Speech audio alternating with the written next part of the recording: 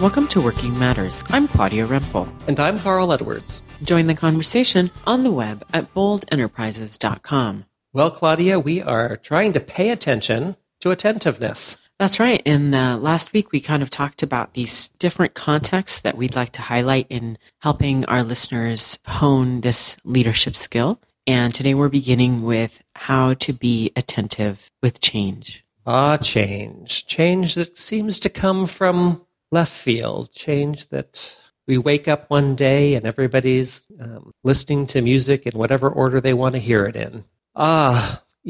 Attentiveness has got a bum rap in our culture because it's been associated with the word reactive, and it is reactive.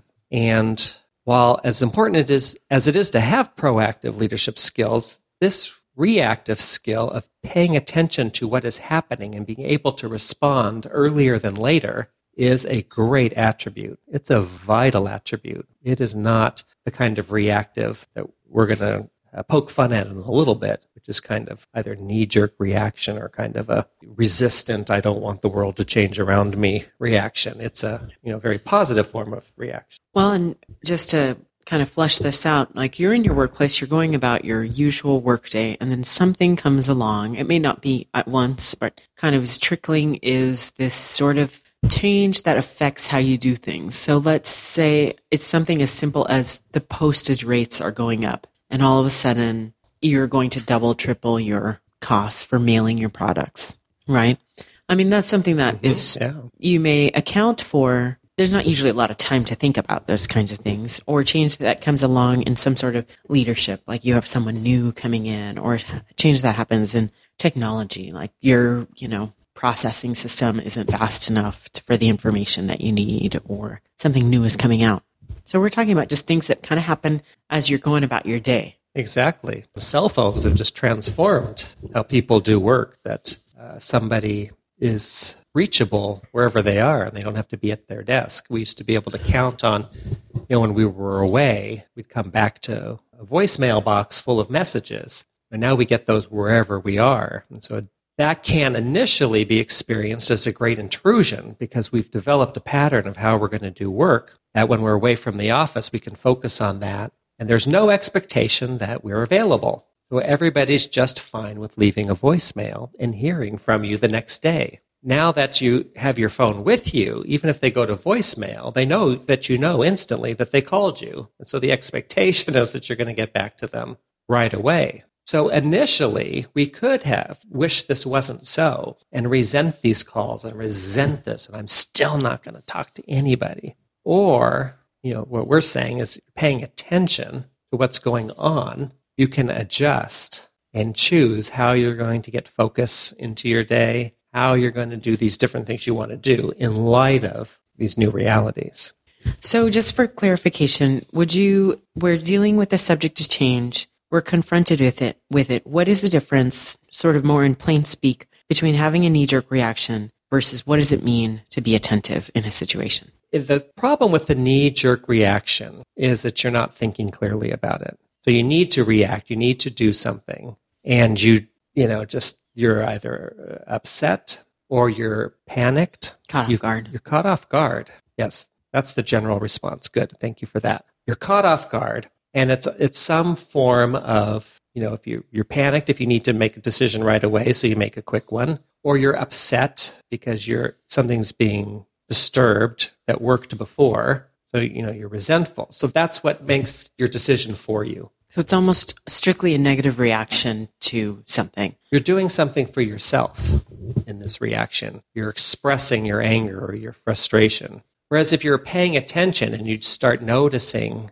what's going on, then you have the space to recognize that you're frustrated and then think more calmly about how you're going to show up with this new reality. And the decision you make out of that will be a healthier one. It'll be more based around whatever the issue is, not around the change, that there was change itself. So it's who are you serving when you are reacting? Is it your response, or is it the best business decision for what needs to happen next?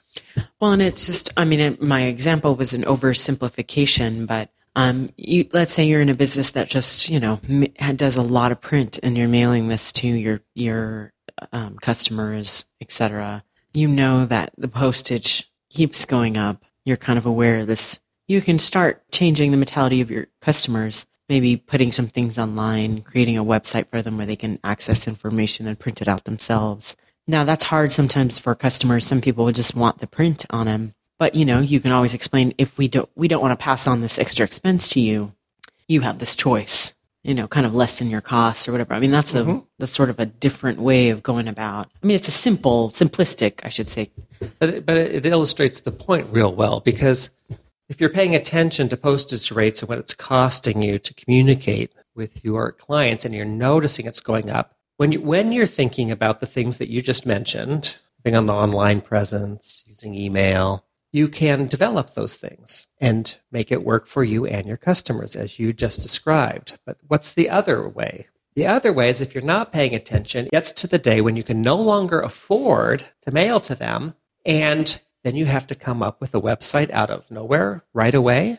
You don't have time. So you end up coming up with a very poor web presence, a knee-jerk, a sudden. Your emails, you don't understand that dynamic yet. And your customers do have the reaction that you're describing. They are unhappy with this form of communication. So the same thing gave you more time to get everybody adjusted to new forms of communication, because you saw that costs were going a direction. It wasn't going to be sustainable, and started changing right along with them, and didn't get caught at the point when you could no longer afford to do a good print/mail piece. And I think for all of our contexts, we really are asking people to pay attention and kind of sit with the clues that are coming up. Like, I'm noticing X. I'm seeing this. I'm anticipating this. Not in a way that I'm anticipating a decision, but I'm watching this, sort of just kind of naturally being able to point at,